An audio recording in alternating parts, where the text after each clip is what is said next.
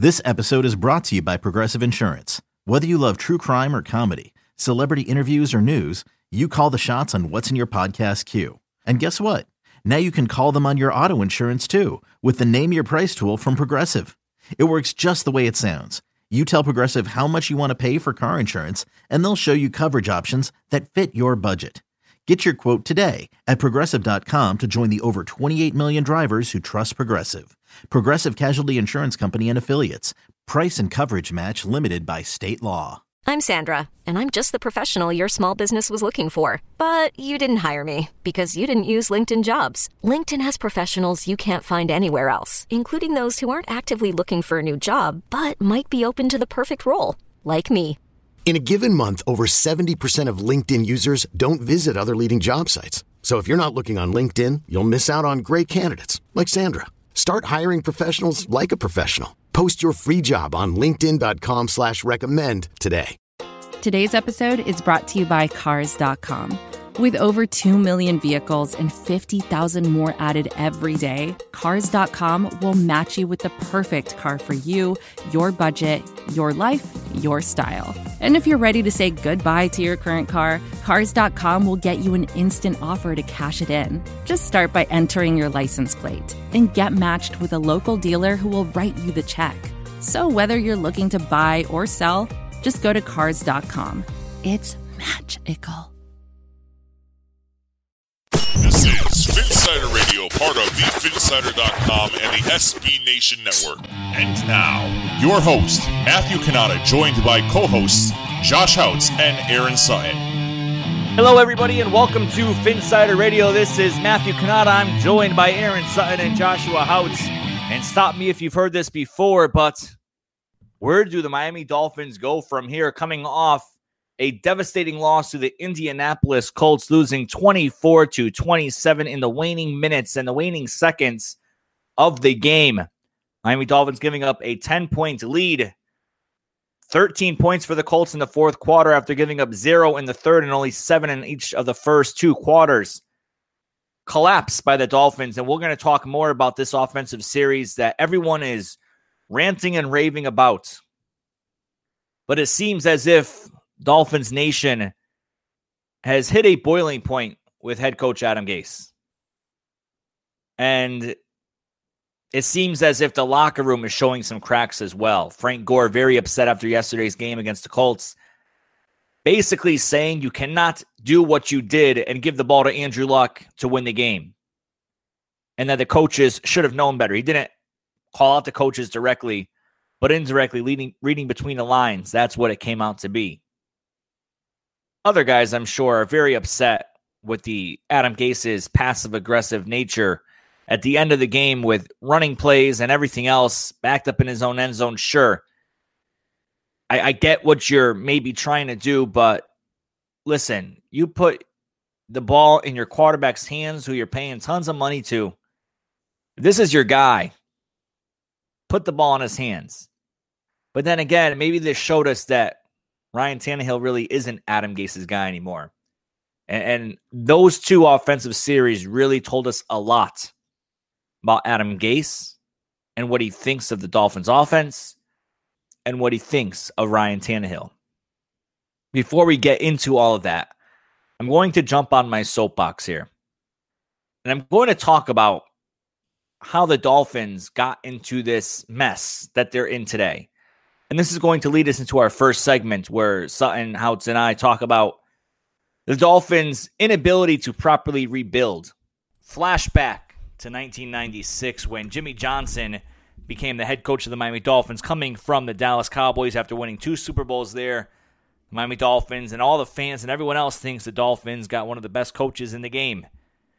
Jimmy Johnson, getting ahead of myself here. Jimmy Johnson finished with a 36-28 record, 5 playoff appearances, 5 games in the playoffs, 2-3 record in the playoffs. .563 winning percentage.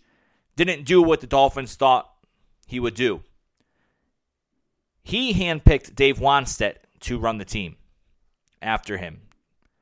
Dave Wannstedt was paired with Rick Spielman, the general manager.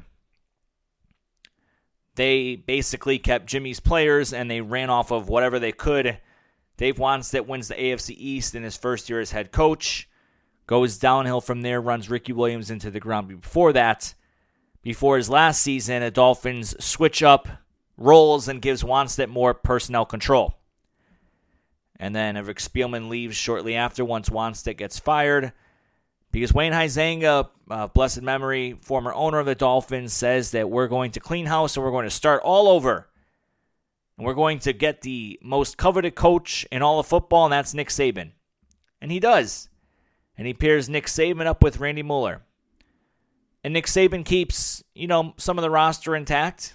They work together, but Saban pretty much has full control over the roster. And he brings in some guys, makes some questionable draft choices. Jason Allen, the safety from Tennessee. Ronnie Brown at number 2, passing up on the likes of Aaron Rodgers. Yes, I know lots of other teams passed up on Aaron Rodgers as well. Nick Saban then making the fateful decision that sealed his fate in the NFL to pick Dante Culpepper over Drew Brees. And the guy will never live that down for as long as he lives. He trots back to college football and goes to Alabama.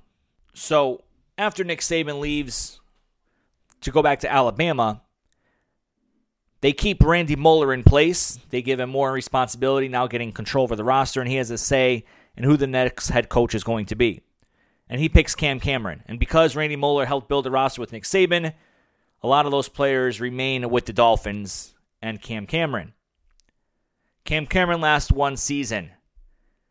Then Wayne Huizenga says, okay, I'm embarrassed again. We're going to get one of the biggest names in all of football, and that's Bill Parcells. And we're going to bring him in. We're going to clean house. And they did. They did. That was the last true rebuild of the Dolphins. They basically flipped the entire roster. Bill Parcells brings in Jeff Ireland to be the general manager. They bring in Tony Sparano to run the team. Again, a blessed memory. Tony Sparano wins the AFC East his first year as head coach. And then from there, downhill. Stephen Ross is sold to the team by Wayne Huizenga. Stephen Ross takes over and fires Tony Sparano after his first year as owner. However, he keeps Jeff Ireland. And because Jeff Ireland built the roster with Tony Sparano and Bill Parcells, when they hire Joe Philbin, a lot of those players stay. Now, side note, Stephen Ross wanted Joe Philbin, Jeff Ireland wanted Mike McCoy. Neither were proven to be good head coaches, but who knows what would have happened if Mike McCoy came to the Dolphins. So, he kept the general manager in place, but got a new head coach. Then, he fires Jeff Ireland, but keeps Joe Philbin in place for another year, while bringing in Mike Tannenbaum as well. And now it's just a complete mess. So Mike Tannenbaum is running the team with Dennis Hickey. Joe Philbin's going into basically a lame duck because no one knows what his future really holds in Miami. And it's just a complete mess from there. Joe Philbin gets fired. Dennis Hickey gets fired after a year under Mike Tannenbaum. And then they bring in Adam Gase. Mike Tannenbaum stays, though. And because Mike Tannenbaum helped build the roster previously as a consultant and then in an official capacity, some of these players still remain. The Dolphins have never had a true rebuild with the exception of when Bill Parcells came, dating way back all the way to 1996. Although Jimmy Johnson did leave his fingerprints on this team. I shouldn't say that. Jimmy Johnson basically rebuilt this team and set it up for years to come under Dave Wanstead, who kind of wasted away some prime years of the likes of Zach Thomas and Jason Taylor. But since then, you had Bill Parcells who did it, and then nothing really since then. But we were talking before the show, Son and House. I'm going to bring you in now. I'm going to get off my soapbox. But we're going to talk about the Dolphins have not had a full rebuild since the days of Bill Parcells. Sutton, Houts, and we're going to start with you, Sutton. When we go into this, and we're already talking about the offseason already, and yes, there's still a chance the Dolphins can make the playoffs, and we're going to touch on that in a little bit too. But the full rebuild, we have to do it. No? Go ahead, Sutton. In my opinion, the answer is yes, and here's why I think that. From some of the research that I have seen into how front offices work and the successful ones, what you find is that when you have people at different parts of their career. So in other words, you might have, and like the Dolphins have had, you have new blood coming in with pre-existing people on the hot seat. Okay. So thinking Dennis Hickey coming into a already hot seat position. I mean, he was basically a fall boy, so to speak. So you have these different pockets of coaches and front office people in these positions where they're basically set up to fail from the very get-go. There's no common, no common thread of how to build a team. I guess vision is probably the best word to use. There's no common vision on how to do things because you have different people weighing outcomes differently. Some people who are on the hot seat, if they're involved in the decision making, are going to be looking for something more for short-term outcomes, whereas someone who has a little bit more comfort and more job security would be looking at it from a different approach and looking at it more from a long-term perspective. So you have those differences and priority, and I think that creates some red tape in how decisions are made, and it prevents some of the unifying vision that you would like to come from an organization and how they approach in building the team. So I think a full rebuild is the smart way to go, in my opinion. So that way, everybody that comes in is on a clean slate. You can come, you bring the team president in who comes in and brings in their front office people who then in turn bring in the coaching staff that they want. And then they're going to have an agreed upon division of labor, who's responsible for what and who is in charge of the draft room and who's in charge of the 53-man roster and things like that. They would have to hash those things out, but at least everyone on the same slate is going to prevent some of those circumstances where you have grown-ass men in a cutthroat business making choices that are self-interested as opposed to what's best for the organization. Yeah, it's tough for me to sit here and say how I think things are going to turn out because, I mean, we watched Joe Philbin get a fourth season. I mean, he went 24-28, and he was fired after a 1-3 start in 2015. So Stephen Ross, I mean, he gave him another opportunity, and we all heard when Adam Gase was hired, this was his young Don Shula. You know, this was the guy who he believed in, who he thinks could take this team to the next level, and it just hasn't happened yet, and you don't know who's to blame. I agree with both of you. I think the biggest fault that the Dolphins had over the last few years since Bill Parcells is they just never had a clean slate. I mean, Jeff Ireland, Joe Philbin. I mean, then Dennis Hickey came in and took over with Joe Philbin. And then Mike Tannenbaum came in and, you know, transitioned into Adam Gase. And, I mean, you just never had a complete rebuild. And you see teams in the NFL each and every year, they go that route. And right now, I mean, those are the teams that are having success. I mean, the Cleveland Browns weren't anything, and they came in.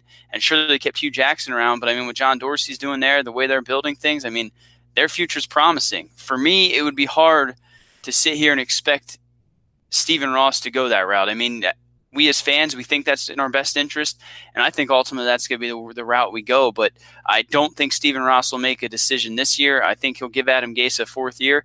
And the toughest thing for me is when you look at what this front office has done lately. I mean, you look at some of the drafts, and aside from that Charles Harris pick, I mean, you can sit here and nitpick. But what Chris Greer and sure Mike Tannenbaum, if he had a say in it, Adam Gase, I'm sure he had some say in it. This has been some of the better drafts that we've had in recent memory. So, I mean, it's hard to sit here and say, you know, from that perspective that this needs to be blown up and start over fresh. But, I mean, it's time and time again with Adam Gase. It's his play calling. It's his inability to trust those players who he goes out there and bangs the table for. These are my guys. I believe in these guys. And then with the game on the line, he does the complete opposite. So I wouldn't be surprised to see Adam Gase get another year, but I do think you're just completely prolonging the inevitable, and I think eventually we're going to see him out. We're going to see a complete rebuild, and, I mean, same old Dolphins, right, guys? Wash or rinse, wash, repeat. That's how it goes, right? Wash, rinse, repeat, wash, rinse, whatever. And this is Adam Gase's team, no matter which way you cut it, no matter which way you slice it, no matter which way you dice it. Here's some inside information for you guys. Adam Gase comes here, one of the hottest coaches in the land, plays the good guy year one, Mike Tannenbaum, Chris Greer. Halfway through the season, starts pushing for more control, more personnel decisions. Obviously, you saw the draft the first year. Adam Gase's hands were all over it, yes. He's telling the scouting department what he wants. They're doing the work for him.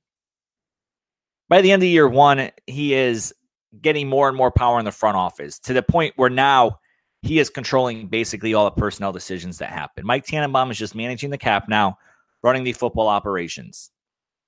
He has very little say now in, I shouldn't say very little say. He still has say in what happens with player acquisition and so forth, but not nearly as much as he had before. I don't know the relationship between Chris Grier and Adam Gase right now. I think they're on good terms, but I can't say for sure, but I'm pretty sure they're on good terms. I think they work well together, and they're calling the shots. And this is Adam Gase's team. And Albert Wilson, Jakeem Grant, Kenny Stills, Ryan Tannehill's whole offensive line. This is his. So if he's going to rebuild this team, he's essentially saying that he messed up on a lot. And there's a whole other conversation to that.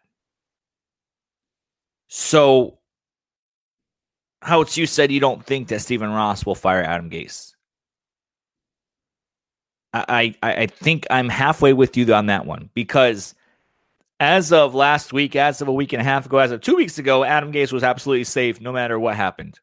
I shouldn't say no matter what happened, but he was pretty safe.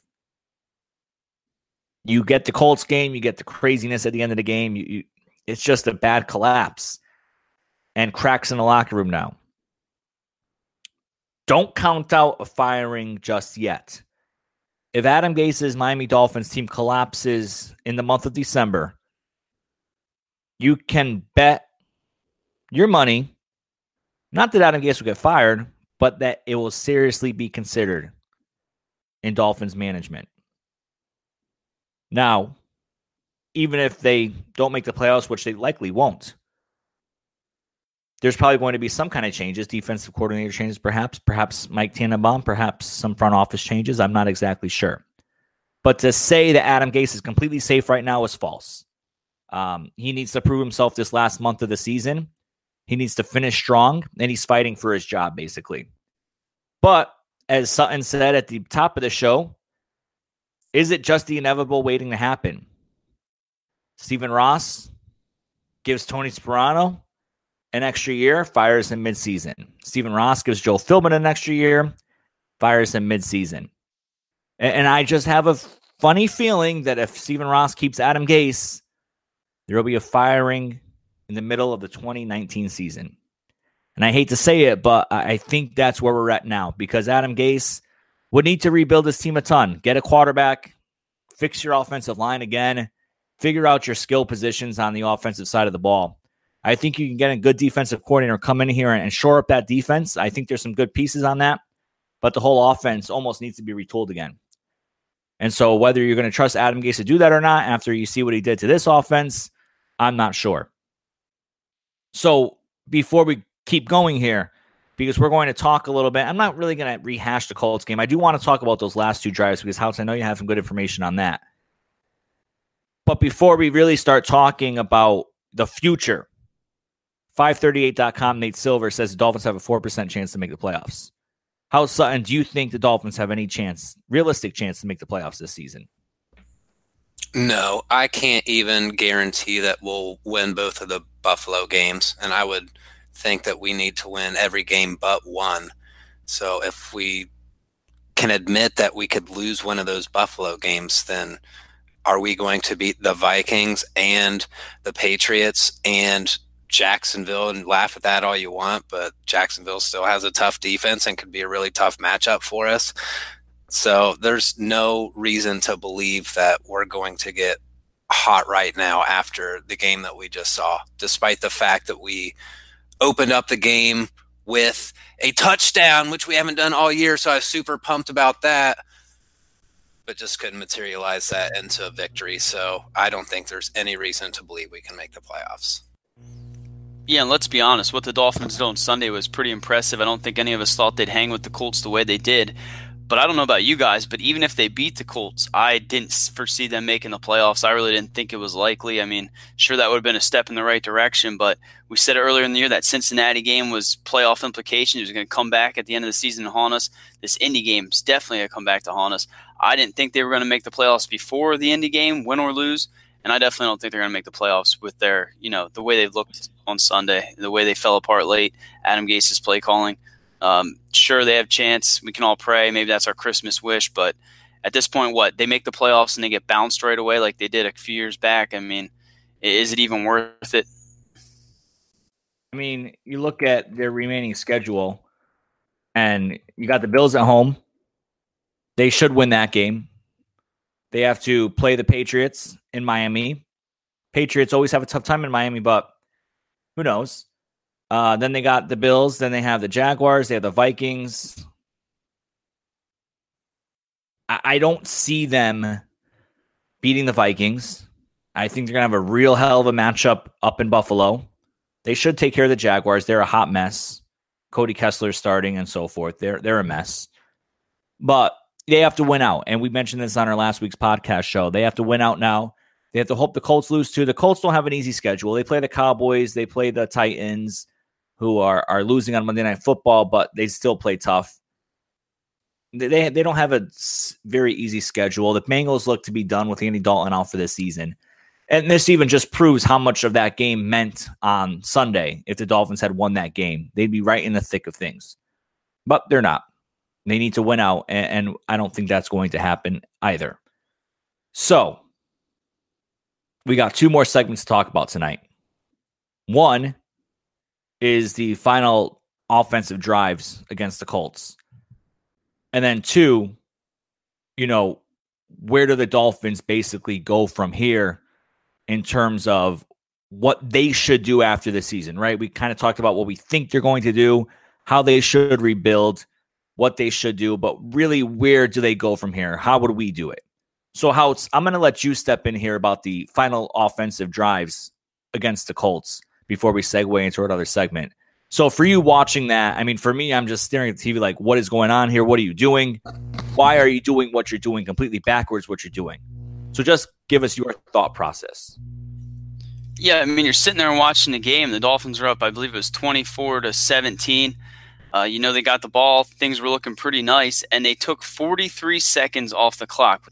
With 8 minutes and 26 seconds left in the fourth quarter, the Dolphins were up 24-17, and they took 43 seconds off the clock. They came out and threw the football twice, and then they ran on a 3rd and long for a negative 5-yard gain. So, I mean, the Dolphins picked up negative 5 yards on 3 plays, took 43 seconds off the clock, up 7 points in one of the most crucial games that they played in recent memory. So, I mean, if you can't sit there and point the finger at Adam Gase for that play calling, I mean, maybe saw what Sean McVay did on Monday night. He went out there and he's like, all right, they're expecting me to run, so let's throw the football. And sure, maybe once, that's okay.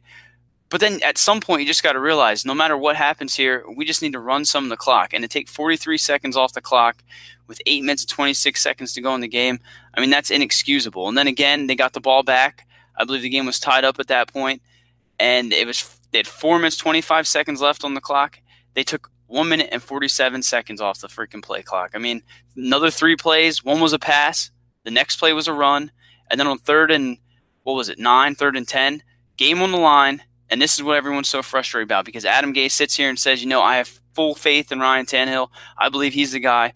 3rd and long. Game on the line, your tied game, you're going to go down there and, hopefully make a field goal, hopefully end up winning this game, doing whatever it takes. They ran a draw with Kenyon Drake all game long on 3rd and long. It was normally a draw to Drake or, I think there was one time it was a pass out in the flats.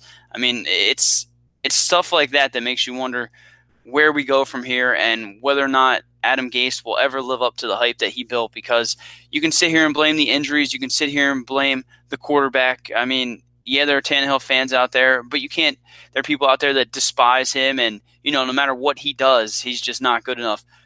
But this wasn't on Ryan Tannehill. This was all on Adam Gase, and with the game on the line, the season on the line, late in the game, he got negative 5 yards on one drive and then 4 yards on a draw with the game on the line on 3rd and long. I mean, it's inexcusable. I don't know what your guys' thoughts were watching that, but I mean, it's so Miami Dolphins. They were up this game. I don't know about you, but I just sat there and, I was kind of numb because I knew that this was the game that the Dolphins continued to lose. We saw it in Cincinnati. We see it year in and year out. It's just frustrating. I think it's natural to think that it was 3rd and long just because of how backed up we were, and there was the Kenny Stills penalty on 2nd down there. but it was 3rd and 10, guys. It's not like we're in a Hail Mary situation or anything. We have to complete some super crazy, ridiculous pass. We're talking about a 10-yard pass, okay? Even if they go back into a quarter's offense or a quarter defense, and we just have a tight end come chip and help out some of the edge pass rush so we can slide our offense and kind of pinch it in to help navigate some of the interior line issues that we were having, we would have had time to complete a pass there. So let's not act like what we were asking for was something completely out of the ordinary.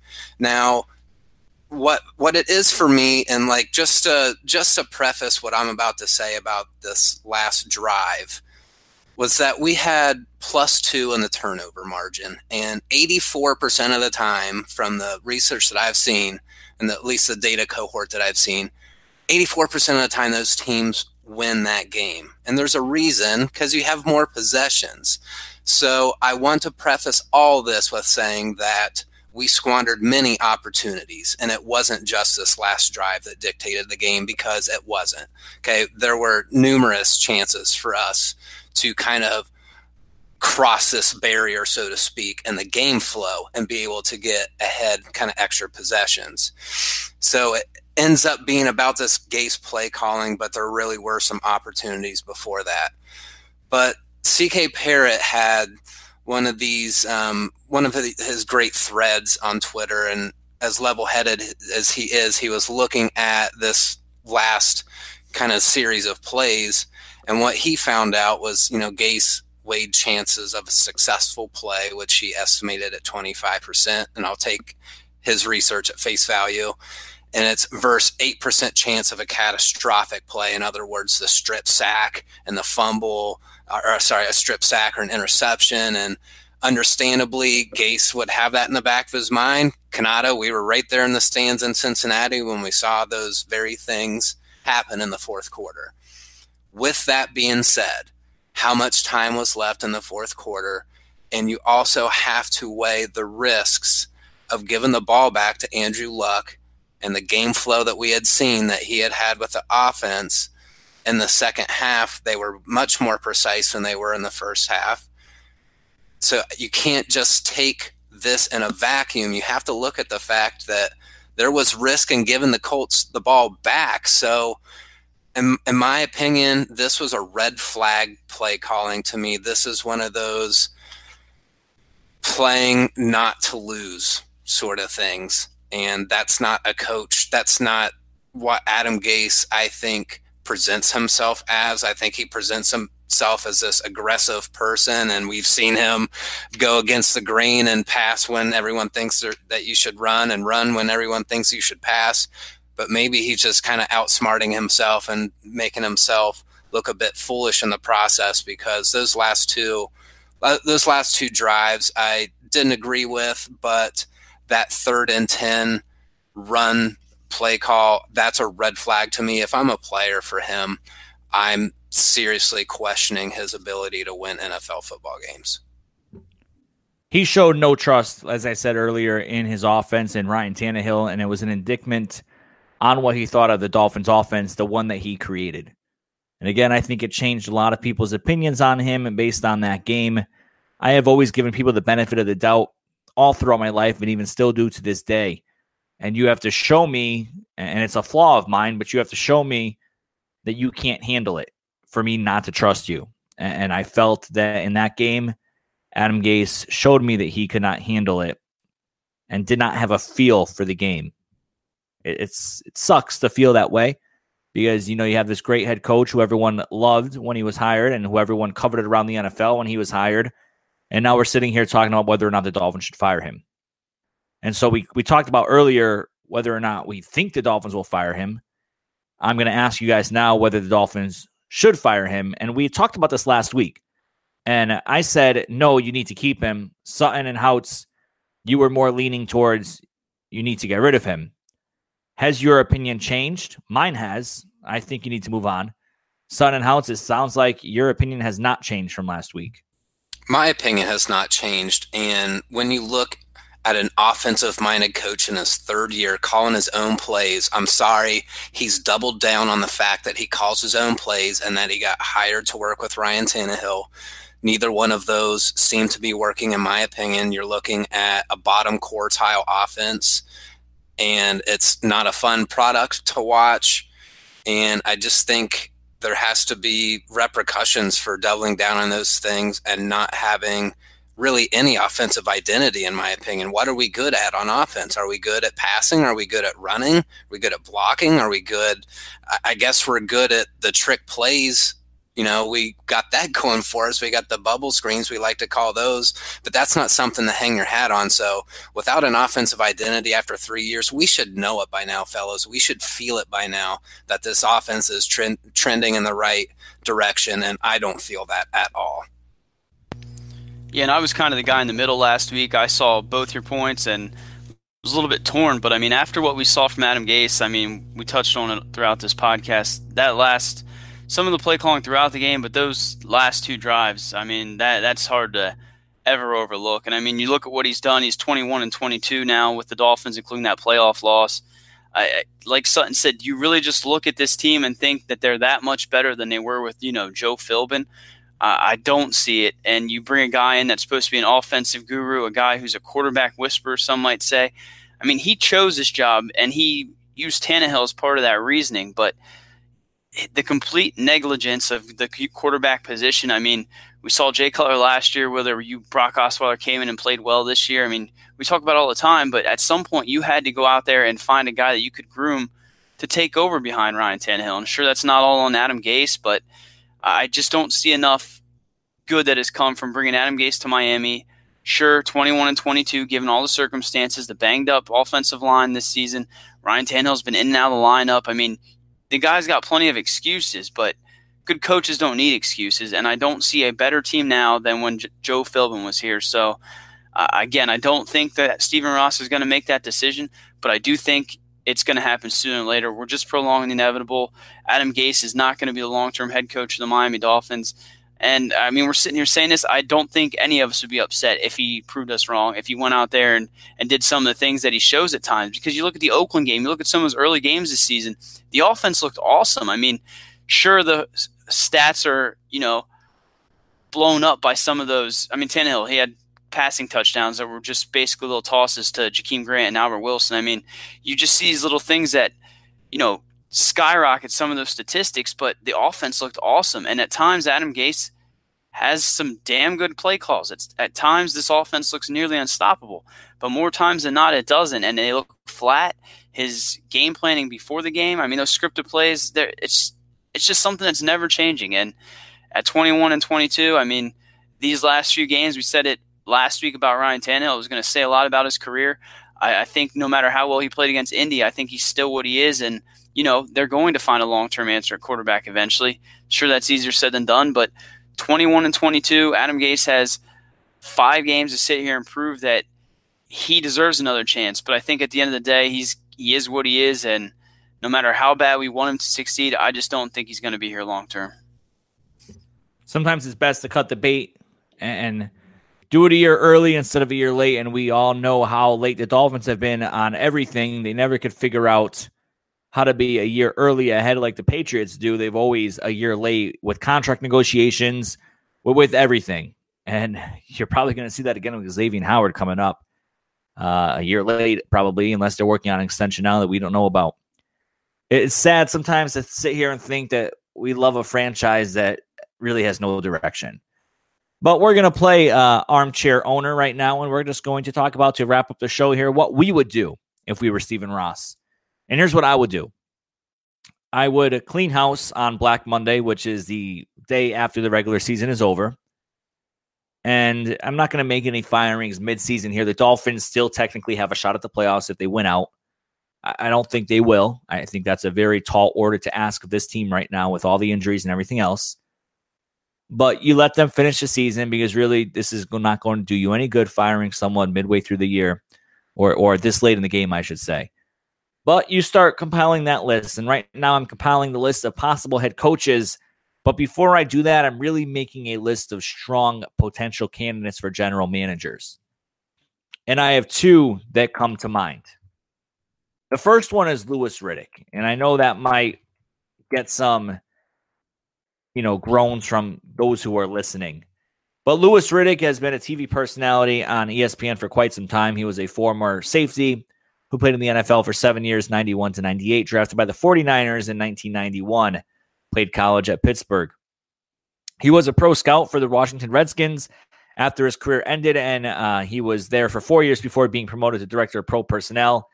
Hired by the Eagles as a pro scout in 2008, promoted to director of pro personnel on February 3rd, 2010, and then from there went to ESPN since 2013. Never been a general manager, but has been up the ladder in the scouting department. He wouldn't be my first choice. My first choice would be Elliott Wolf, who is now the assistant general manager of the Cleveland Browns under John Dorsey. He is the son of the great Ron Wolf, who was the general manager of the Packers, uncovered talent like Brett Favre and Aaron Rodgers, just to name a few. Elliott joined the Packers as a pro personnel assistant in 2004, was promoted to assistant director of pro personnel in 2008, and assistant director of player personnel in 2011, before assuming then his current position, moving up to director of pro personnel, director of player personnel, director of football operations, and now as assistant general manager of the Cleveland Browns. Elliott was a candidate for the vacant Detroit Lions general manager position before they gave it to Bob Quinn, but the Packers denied the Lions' request to interview him. Now, then the 49ers also had an opening, and some linked Elliott to them, but didn't get the job. Many actually thought that he would be the successor in Green Bay, but that job did not go to him. So he left for the Cleveland Browns, and now he's assistant general manager. I'd give Elliott Wolf full control over this organization. Get rid of Tannenbaum, get rid of Greer. And I know people will say Greer has done a good job, but Greer is a glorified scout. And yes, he has done a good job, but there's also a lot of flaws under his watch as well in terms of free agent acquisitions and so forth. So it's not all about the draft. I'd give Elliott full control over this team. I'd let him do whatever he needs to do to the front office, and then I'd let him have final say over the head coach. None of this reporting to Steve Ross. Elliott Wolf, you have final say over the head coach. And he would interview Adam Gase. He gets to decide whether to keep him or not. And if he wants to get rid of him before this 2019 season. Get rid of him in January when you come on the board. And that's what I'm doing for the Dolphins. Sutton, if you're the owner of the Dolphins, what are you doing? I kind of mentioned at the beginning of the show, I would do, from the top down, bring in your own president. Who that is, I don't really know of, the carousel of potential candidates at this point. So I think that's something I'll probably evaluate at the end of the season. But I would bring in a guy who can then come in and kind of groom the culture and the vision from how they see it, and be able to bring the personnel in accordingly. So then they're bringing in their own GM. I thought about, on one hand, Greer. I know he's technically has the title of general manager, but I don't mind him in a college, director of college scouting sort of role. I think that there is some value there, but at the same time, like I said earlier, it's probably best to just have a completely clean break and have these people bring in their own, their own data teams, their own scouting teams, all that sort of thing. So I would bring, like I said, the team president, have them make all those decisions. What I would hope for in terms of who they go for in a coaching candidate, I'm still looking on the offensive side of the ball. I think that's where we're going to have to make our mark eventually. And I think there's more pieces for a veteran defensive coordinator to come in to work with. So, your Jack Del Rios, or maybe even Marvin Lewis would consider going back to being a defensive coordinator. That would be my vote, to bring in a veteran defensive coordinator and kind of utilize some of the tools that we already have there. I think there's some more building blocks there in terms of a young nucleus there on defense, and then be able to bring that head coach in who can come revitalize this offense and get us back to scoring some points and just having a more consistent product, moving the ball down the field and having an exciting offense to watch again. we got glimpses of it earlier in the year, and just it's really been kind of a struggle to watch since then. So we just need better offensive play. That's where the rules are naturally gravitating the game. We're going to need a magnetic guy to come in here, and I don't know how you sell season ticket holders to renew their season tickets in 2019 at this point in time. So you'd have to bring in a guy who you're pretty confident that's going to be the right guy, because we've done this carousel so many different times. You'd like to think just through the law of averages that one of these rebuilds is going to be the right thing to do. Yeah, I know one way you can sell season tickets, and that's to go out there. And I think this is kind of how this regime, how this head coach Adam Gase is going to kind of buy some more time. I think they're going to go to Adam Gase and they're going to say, look, all right, they're going to go to Stephen Ross and they're going to say, look, we can't win with Ryan Tannehill. We realize that. We need to find our guy, give us all the assets. I mean, we know Stephen Ross is more than willing to trade up if necessary. And I think that's why you keep hearing Mike Tannenbaum's name going around, to see Justin Herbert and Dwayne Haskins and Will Grier and those college quarterbacks coming out. Because if you want to sell fans on, season tickets, give them hype, give them reason of hope, it's to go out there and draft a quarterback high and to prove that, Ryan Tannehill, he's good. He can get things done every now and then, but he's not a franchise quarterback. He's not a guy that's going to take you to the promised land. And I think going out there and evaluating these quarterbacks and finding your guy and having enough kahunas to move up in that draft and select them, I think that's kind of what's going to save these guys' jobs. But to touch on some GM candidates, I mean, Eric DeCosta, he's a guy we consistently hear with Baltimore. I think he's eventually going to take over there. I think that's almost set in stone, but he's one of the first guys I would try to interview. A couple years back, we tried to pry Nick Caserio from the New England Patriots. I mean, he interviewed before Dennis Hickey. He's a guy who I'd be very interested in. Elliot Wolf, like Kanata said, Joe Douglas, the vice president of player personnel in Philly, Alonzo Highsmith, he's there with Green Bay. I mean, there's some good GM candidates out there, and I think none of us can really debate that they would be better than Mike Tannenbaum, because we remember Mike Tannenbaum with the Jets. We know what he's done now with the Dolphins. No one likes Mike Tannenbaum. I don't think there's anything he could do to change the way we view him. I do like Chris Grier. I just don't think he would retain as a scout, like Sutton mentioned. So I don't think it's going to happen, but I think the best way to go about this is to completely rebuild, bring in that GM like Kanata said, and then go out there and try to find your guy. I think the best way, and I think the most logical way that Stephen Ross could make a move this offseason is, again, if this team completely implodes and a guy like John Harbaugh, I want to say Jim Harbaugh, because we all know when he hopped in his plane and flew west to try to pry him, which we thought was to Miami, but it turned out it was more to Michigan. But, I mean, Jim Harbaugh, whatever he's done there in Michigan, he hasn't quite lived up to the hype, but that's a guy who I've wanted since I believe it was a 2010 season. And I think if Jim or John were more than willing to come to Miami, I think Stephen Ross would be pretty tempted by that. Big college name, a guy that we all know from the Baker Mayfield days, Lincoln Riley. I mean, he's kind of starting to get hype around the league as the Sean McVay of college football. I doubt he would leave the college ranks, but he's a guy who I believe every NFL team is going to have their eye on. I don't think he's going to be another Chip Kelly. I think he's the real deal, and at some point he's going to be an NFL coach. But again, I don't think it's going to happen unless there's a huge fall towards the end of this year. I mean, if they lose 4 of the next 5 games, sure. Well, why shouldn't Stephen Ross make a move? Because at that point, Adam Gase's career is going to be 25 and 27. I mean, it's not looking good. I think, again, it's not going to happen. But for me, I think you'd go out there, you'd fire everyone, completely rebuild despite what these guys have done, and you find your GM, you find the guy that you believe in who can go out there and pick out the right guy, and you let him just sit back and relax, because at times Stephen Ross is a little bit too hands-on, and that could be the downfall of this Dolphin franchise. I just hope whatever the outcome is, we see better days sooner than later. If you're one of those people who believe the Dolphins still have a great shot to make the playoffs and you're still with us on this podcast, I thank you for staying with us.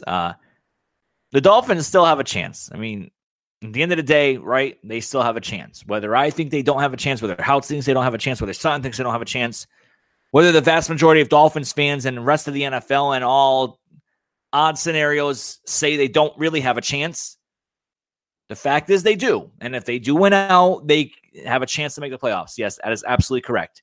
So for all you saying now that, I don't know why they're talking about the future, I don't know why they're talking about this and that, the Dolphins still have time to move around. We get it. We understand and we respect your opinion on that. We're just trying to be realist with everything the Dolphins have presented to us this year and the past 2 years under Adam Gase, and just kind of thinking ahead here as to what will likely happen towards the end of this season.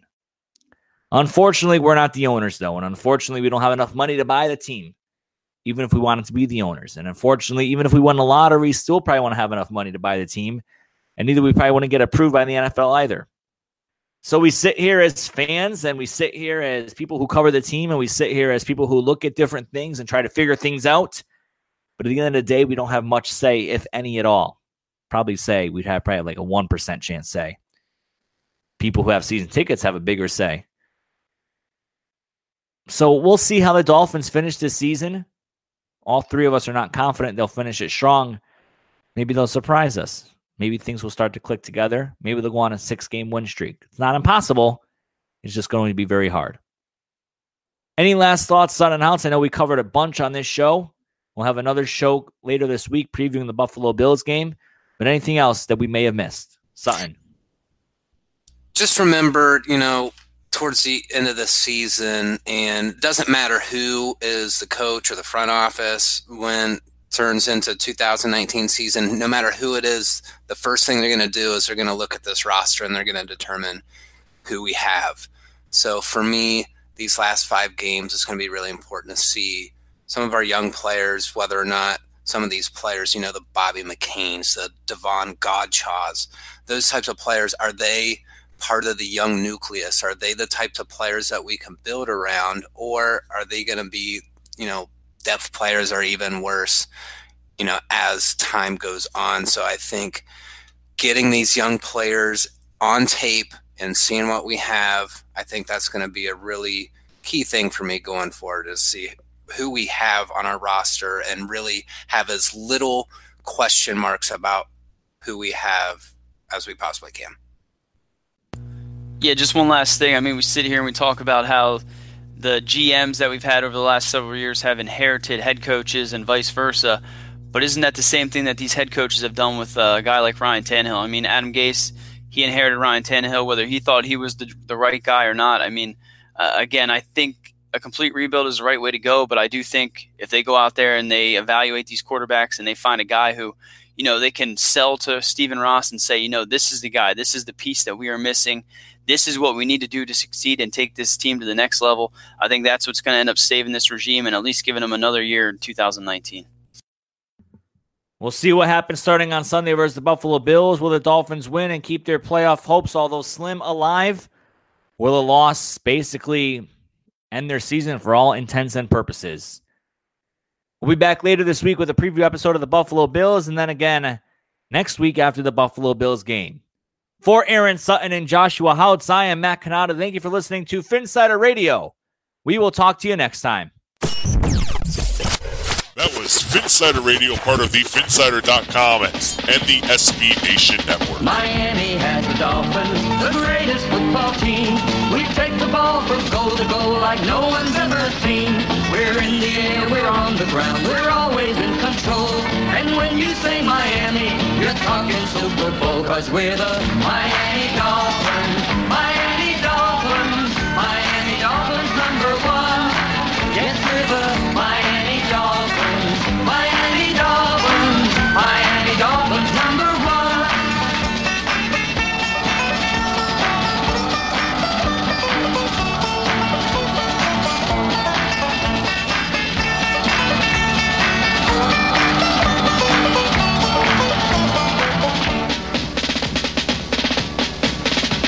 Miami has the Dolphins, the greatest football team.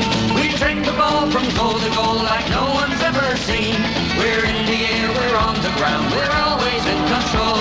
And when you say Miami, you're talking Super Bowl, 'cause we're the Miami Dolphins, Miami Dolphins, Miami Dolphins #1. Yes, we're the Miami Dolphins, Miami Dolphins, Miami Dolphins #1. Everybody, Miami Dolphins, Miami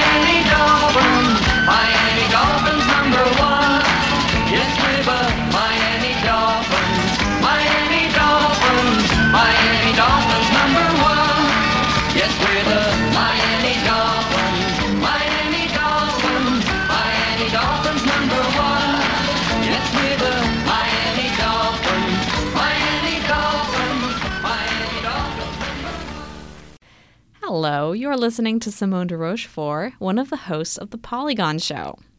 It's a show all about the video games that you'll never have time to play, brought to you by four friends who are just as passionate about food, soft drinks, and TV shows as we are about video games. Every Friday, we bring you a new hour of personal stories, like how we found the best way to play Yakuza 0, or even what happens when you play so much Zelda that you hurt your hands and can't play games anymore. Above all, we just have a really good time talking about the games that we love. Check out the show on Apple Podcasts or your favorite podcatcher. You can also find us at Polygon Show on Twitter and send a tweet to say hi. Thanks for listening. Most of the time, we talk about tech in terms of a handful of gigantic companies, like Google, Meta, and Apple. But some of the most interesting stuff we find online is the product of a single person. When you're working on your own, I think there's this beauty of being able to come up with an idea and then implement it then in that moment. You don't have to have permission from someone else. There's no red tape. In the Vergecast series Solo Acts, we'll get to know these people, the tech they use to get stuff done, and the obstacles they face trying to compete with the giants. Some people that I talk to and my friends are like, your competitors are Zuckerberg and Musk. Like, aren't you kind of like afraid of that? Every Monday, our friend Ashley Esqueda will be curating and hosting these interviews and sharing with us what she's learned. I can't believe the McRib locator was originally a tornado locator. Right. Pretty wild. Listen to our Solo Acts miniseries now in the Vergecast feed, anywhere you find podcasts.